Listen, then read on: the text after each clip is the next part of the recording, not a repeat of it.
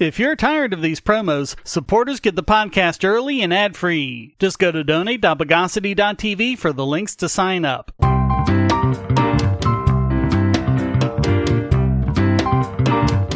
Welcome to the Bogosity Podcast for the week of May 14, 2023. The podcast that ain't chicken till it's licking good and fried.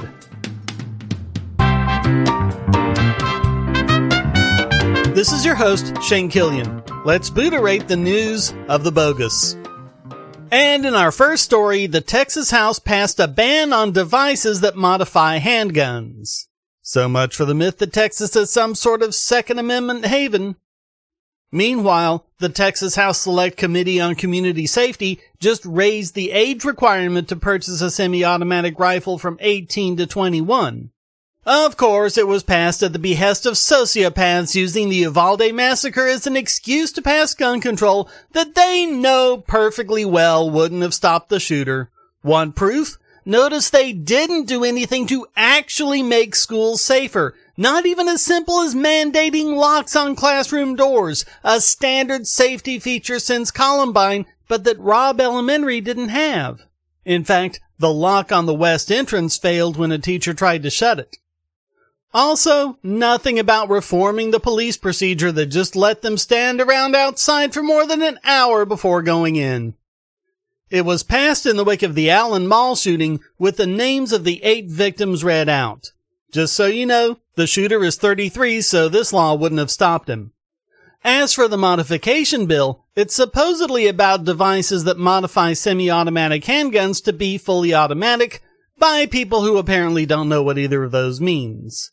Basically, any device that actually does so is already illegal under federal law, and any device falling under the law that isn't already covered doesn't actually make a weapon automatic. Of course, with the ATF saying that force reset triggers are such devices, who knows these days? Again, whenever a big deal is made about an issue like this, especially when it's about gun control, look at what they're not talking about and ask yourself, is this really about keeping people safer?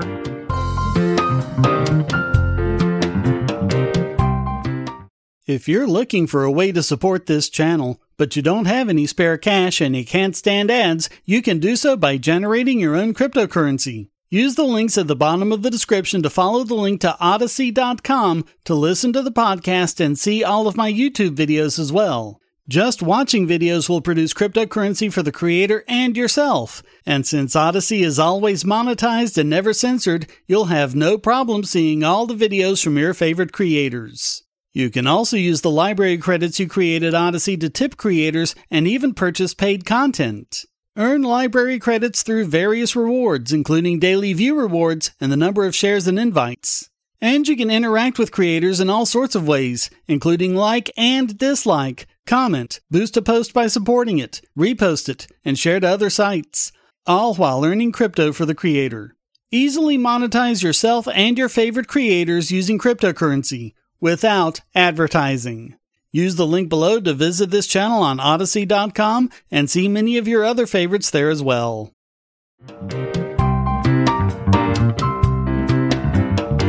Over in the UK, their National Cybersecurity Centre launched a campaign to raise awareness so that children can understand the dangers of using the internet. It worked out about like you'd expect. It didn't help that they called their campaign Cyberflix with an X, which is also the name of a prominent movie piracy app. Type it into a search engine, and many links will actually lead to malware. And even if you did make it to their Cyberflix website, you'd get broken TLS security that redirected you to insecure HTTP pages. When it works, their website reads, "Young people are growing up in an increasingly digital world, exposing them to both the opportunities and risks of the internet. Cyberflix highlights some of the most common cyber scams and malicious activity that a preteen and teenage internet user might come across, and empowers them to make choices to keep themselves more secure online." Okay, so when branding, step 1 is always to Google the brand name to see if it's already being used and by what. For a lot of kids who Googled the name, they probably just found a way to watch movies and TV shows without paying for them. That Cyberflix is a clone of Terrarium TV, which was shut down in 2018 by a legal campaign spearheaded by the big content cartels. Cyberflix has been their new target as of late. And despite Google's best efforts to combat malware, these people are very good at SEO. So when you're not getting the website of the pirate app, you're getting other sites that offer versions that include malware.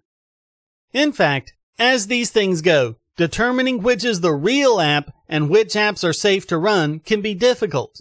It's just one more way these anti-piracy campaigns harm the public. It's not just about the would-be pirates. It's about everyone they're associated with, including family members, co-workers, and classmates to whom they're now sending malware and opening up to cyber attack. It's just really hard to imagine how they possibly could have screwed this up any more than they did, and in a way that was so easily preventable.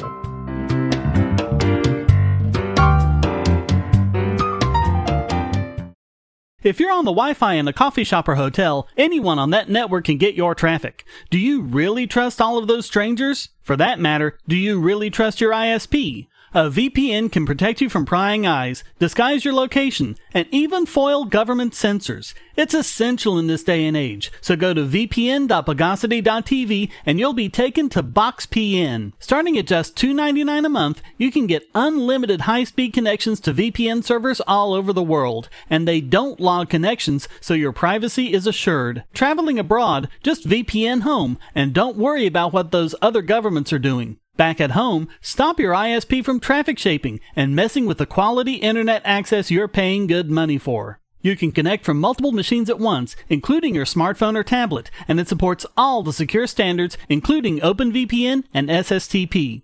Bypass censors and surveillance with your own secure VPN connection. Go to vpn.bogosity.tv.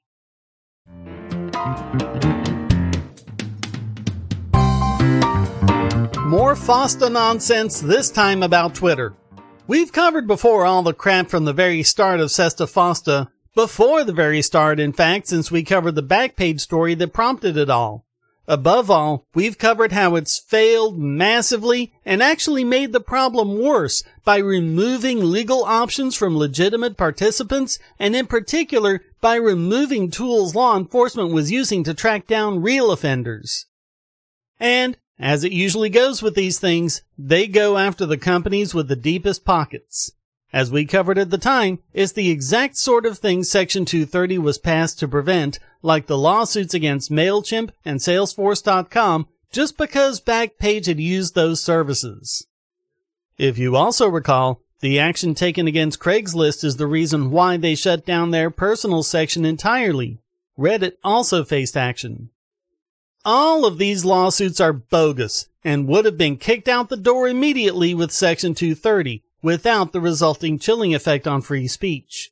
In fact, even without Section 230, any such lawsuit would be required to show that the service had actual knowledge of the illegal activity, defined as being in possession of sufficient facts to determine that the act is taking place, not when they should have that knowledge or might have, but when they actually do. It's the highest degree of awareness, and that is also something that Sesta FOSTA did away with. Constructive knowledge, on the other hand, is when someone should have known after some reasonable level of diligence. But Sesta FOSTA seems to require merely constructive knowledge when, even without Section 230, actual knowledge would have been required. So this lawsuit is about Twitter not removing CSAM when they allegedly knew it was there. The teenage sex trafficking victim and his mother sued Twitter, saying that they made money off the material and hadn't removed it as it wasn't a violation of the company's policies. The district court threw out most of their claims, including that Twitter allegedly participated in the trafficking and that Twitter is not protected by Section 230 when it comes to CSAM. However, the claim of facilitating traffic could go forward because of FOSTA. That word facilitating has a lot to do with the debate around the law and how it would lead to frivolous actions just like this. Now, the Ninth Circuit Court of Appeals has reversed that, saying that there's nothing suggesting that Twitter was an actual knowing participant. Quote, Establishing criminal liability requires that a defendant knowingly benefit from knowingly participating in child sex trafficking. Jane Doe's 1-6 v. Reddit therefore requires a more active degree of participation in the venture than a continuous business relationship between a platform and its users. Because these questions certified for interlocutory appeal are controlled by Reddit, the district court's contrary holding is reversed. In other words, you don't get to sue a website just because it was used in the course of trafficking. They have to have actual knowledge. It's a win, but not that much of one, because cases like this have to go much longer and cost much more than if Section 230 protections were in place to begin with. The process is the punishment. And this is why the Supreme Court potentially weakening Section 230 protections is very troubling. It's unlikely to solve any actual problems and will just lead to more frivolous lawsuits. The ambulance chasers would benefit, but it's not clear who else would. The Ninth Circuit also rejected the other counts the lower court had rejected as well. A website isn't just magically to blame for trafficking they had nothing to do with. You have to focus your anger and your legal action against the actual people who broke the law. Not the website they used, not the manufacturer of the gun they used, not anything.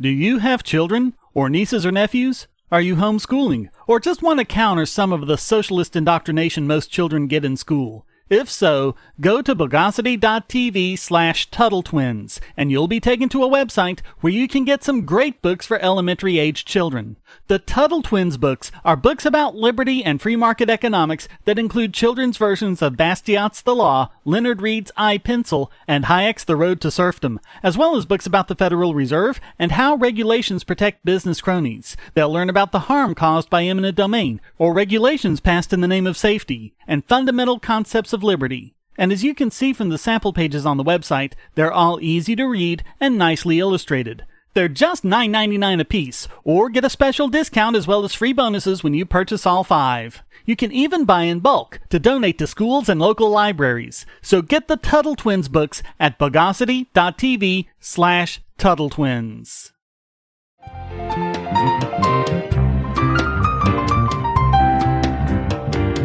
And now it's time to sideswipe this week's biggest Bogon Emitter. And this time it goes to that fake pro-gun organization, the NRA, who helped kill constitutional carry in North Carolina. And so much for the myth that the NRA is pro-Second Amendment too. Despite a long road making it through committee, and on the heels of the undoing of an unconstitutional handgun permit, Republican House Speaker Tim Moore removed HB 189 from the calendar and returned it to the Rules Committee.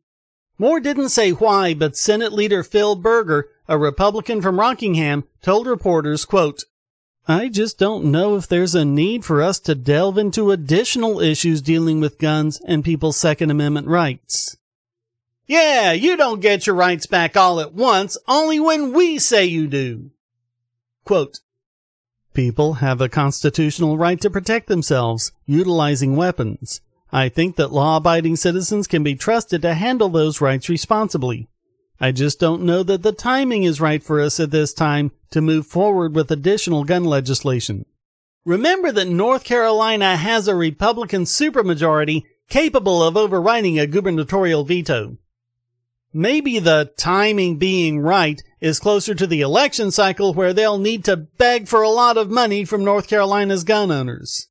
I mean, it's not like the gun control advocates do their bits one at a time. They like piling on one after another. So what good will any of it do if they can pass bills faster than the pro-Second Amendment side can repeal them? Under North Carolina's 2-year system, any bill that failed to pass by the end of business on May 4th can't be brought up again until 2025. So if it does happen this term, it'll have to be from a brand new bill, not HB 189, which means it'll have to start all over again. Paul Vallone, president of Grassroots NC, said, quote, "We are disappointed that the NRA, which has been largely absent in this session of the General Assembly, swooped in at the last minute and declared the bill unacceptable. We are continuing to work on the bill. It is still alive, and we are by no means done. The NRA blamed a training provision Moore had added to the bill, apparently anticipating pushback from the gun grabbers. But it's still laughable for DJ Spiker, the NRA's North Carolina state director, to say, quote, "We will never apologize for refusing to compromise on an issue as critical as constitutional carry." So what, better to kill it? A bill that went all the way through committee and that repeals a lot because of one provision that could have just been removed by another bill and would probably be instantly kicked out by a court anyway? I suppose to them it's better to leave North Carolina's confusing and complicated permitting requirements in place, including the type of weapon, how it can be carried, how it can be kept in a vehicle, locations, activities, and what kind of offense all these various aspects can be. 2 steps forward, 1 step back might be annoying, but it's better than no steps forward, although this bill was more like 20 steps forward, 1 step back. And I also suppose it doesn't have anything at all to do with the fact that when the NRA bogusly took credit for the handgun permit repeal when it was the doing of Grassroots NC, Vallone launched an all-out attack against them. In a flyer, Vallone said, quote, "We heard reports from gun rights groups in other states that NRA lobbyists were actively sabotaging permitless carry bills. This year, we are working closely with bill sponsor Representative Keith Kidwell on HB 189. The NC Constitutional Carry Act. We are unaware of any effort by the NRA on the bill. Frankly, it would be nice if the NRA did something on the bill since the May 4 crossover deadline is fast approaching. It's bad enough that the NRA, consumed by its inner strife and reportedly declining membership, has been AWOL from the past 2 sessions of the General Assembly. Worse, however, is when the organization, facing legal challenges due to alleged corruption, siphons off resources from the group that is actually doing the heavy lifting. Vallone put it a lot better than I can. So all of that makes the NRA this week's biggest Bogon Emitter.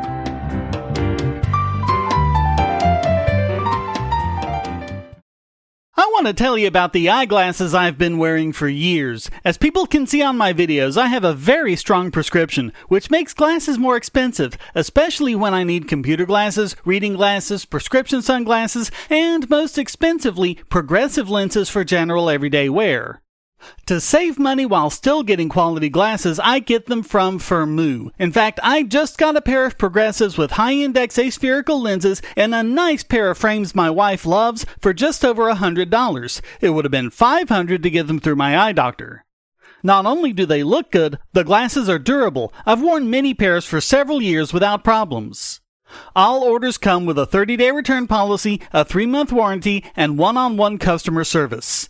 Go to Firmoo, that's FIRMOO.Bogosity.TV anytime you need quality glasses at a low price. Once again, that's Firmoo.Bogosity.TV.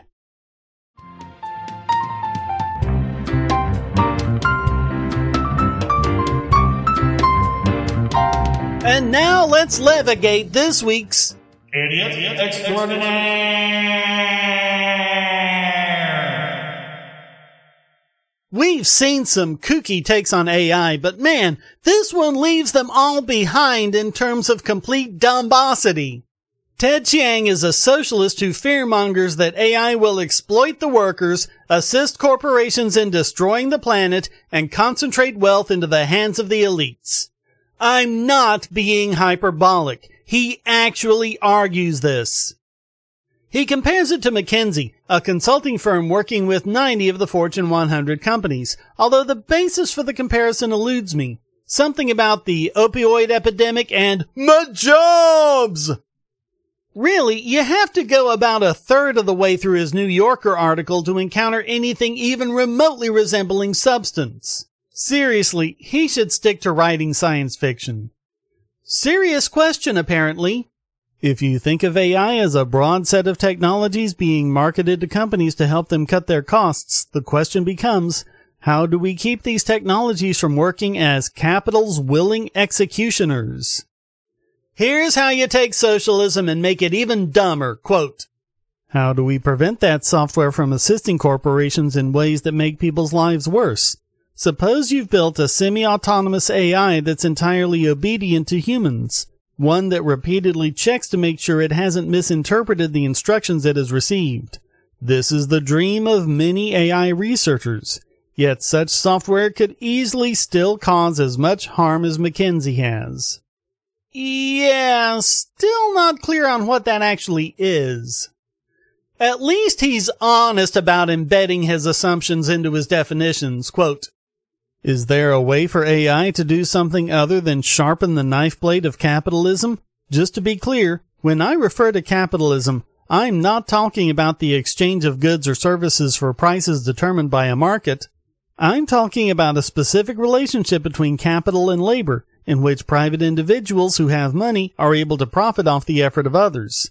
I'm criticizing the idea that people who have lots of money get to wield power over people who actually work. And, more specifically, I'm criticizing the ever-growing concentration of wealth among an ever smaller number of people."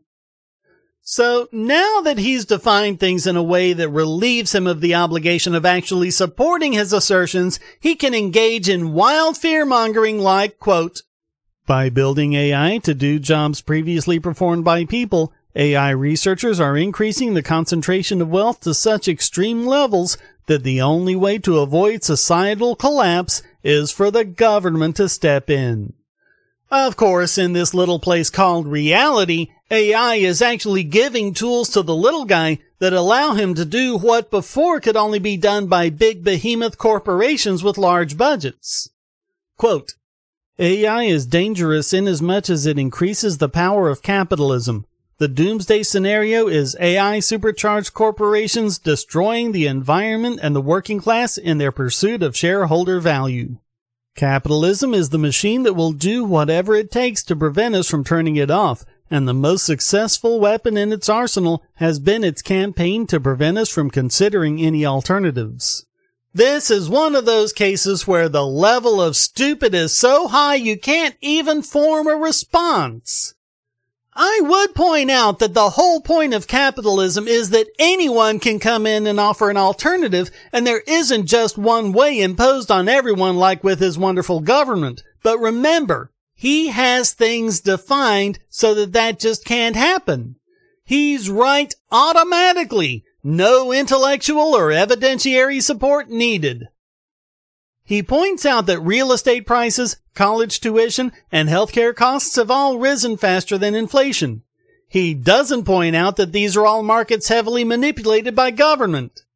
He points out, quote, "In 1980, it was common to support a family on a single income. Now it's rare," without mentioning the increased tax burden on these families. In fact, he explicitly blames Ronald Reagan and Milton Friedman, and then throws McKinsey back in for good measure. I don't know if he has stock in one of their competitors or what.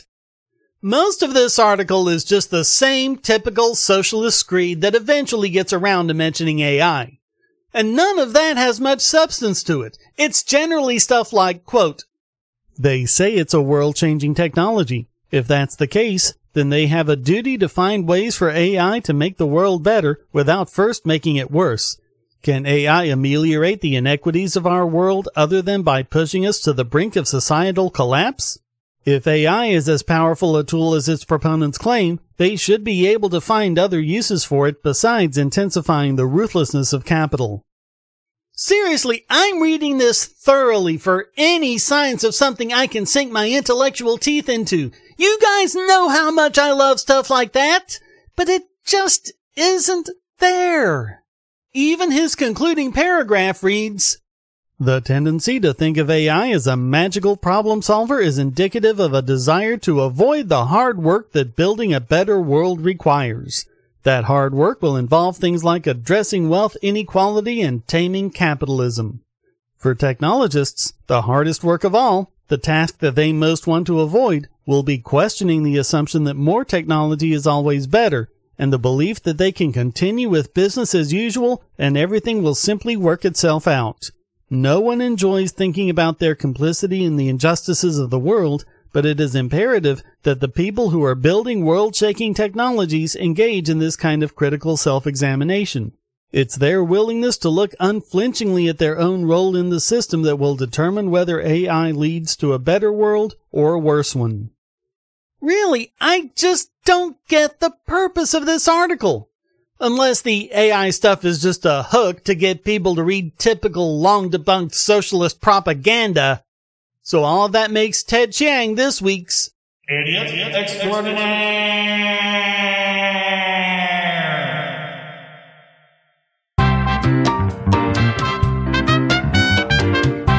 Well, that wraps up this That's It, Next Time, No Author edition of the Bogosity Podcast. I hope you enjoyed it. If you did, please go to donate.bogosity.tv for several ways to support and discord.bogosity.tv to join the discussion.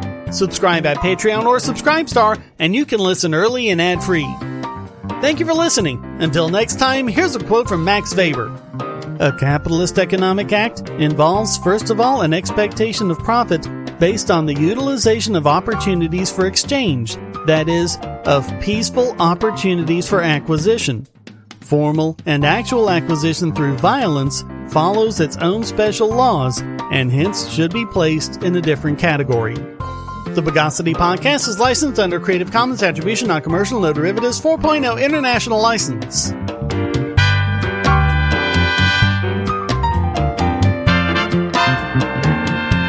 Bogosity.